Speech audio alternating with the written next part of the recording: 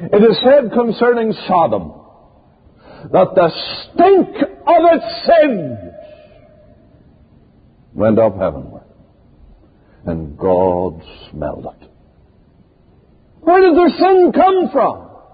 Out of their hearts. And man's heart exudes a stench, a stink, the stink of sin. We read of Saul in Acts 9 that he, yet breathing out slaughter,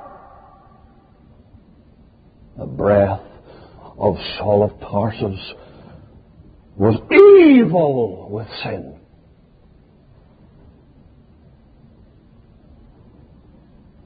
But when you receive the Lord Jesus, there's a sweetness comes into your life. There's a sweetness comes into your life.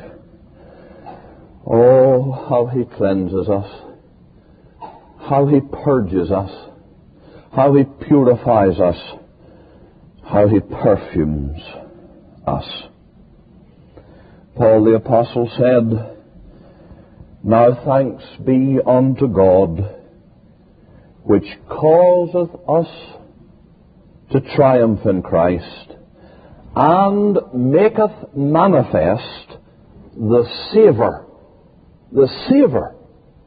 of His knowledge by us in every place. For we are unto God a sweet savour of Christ."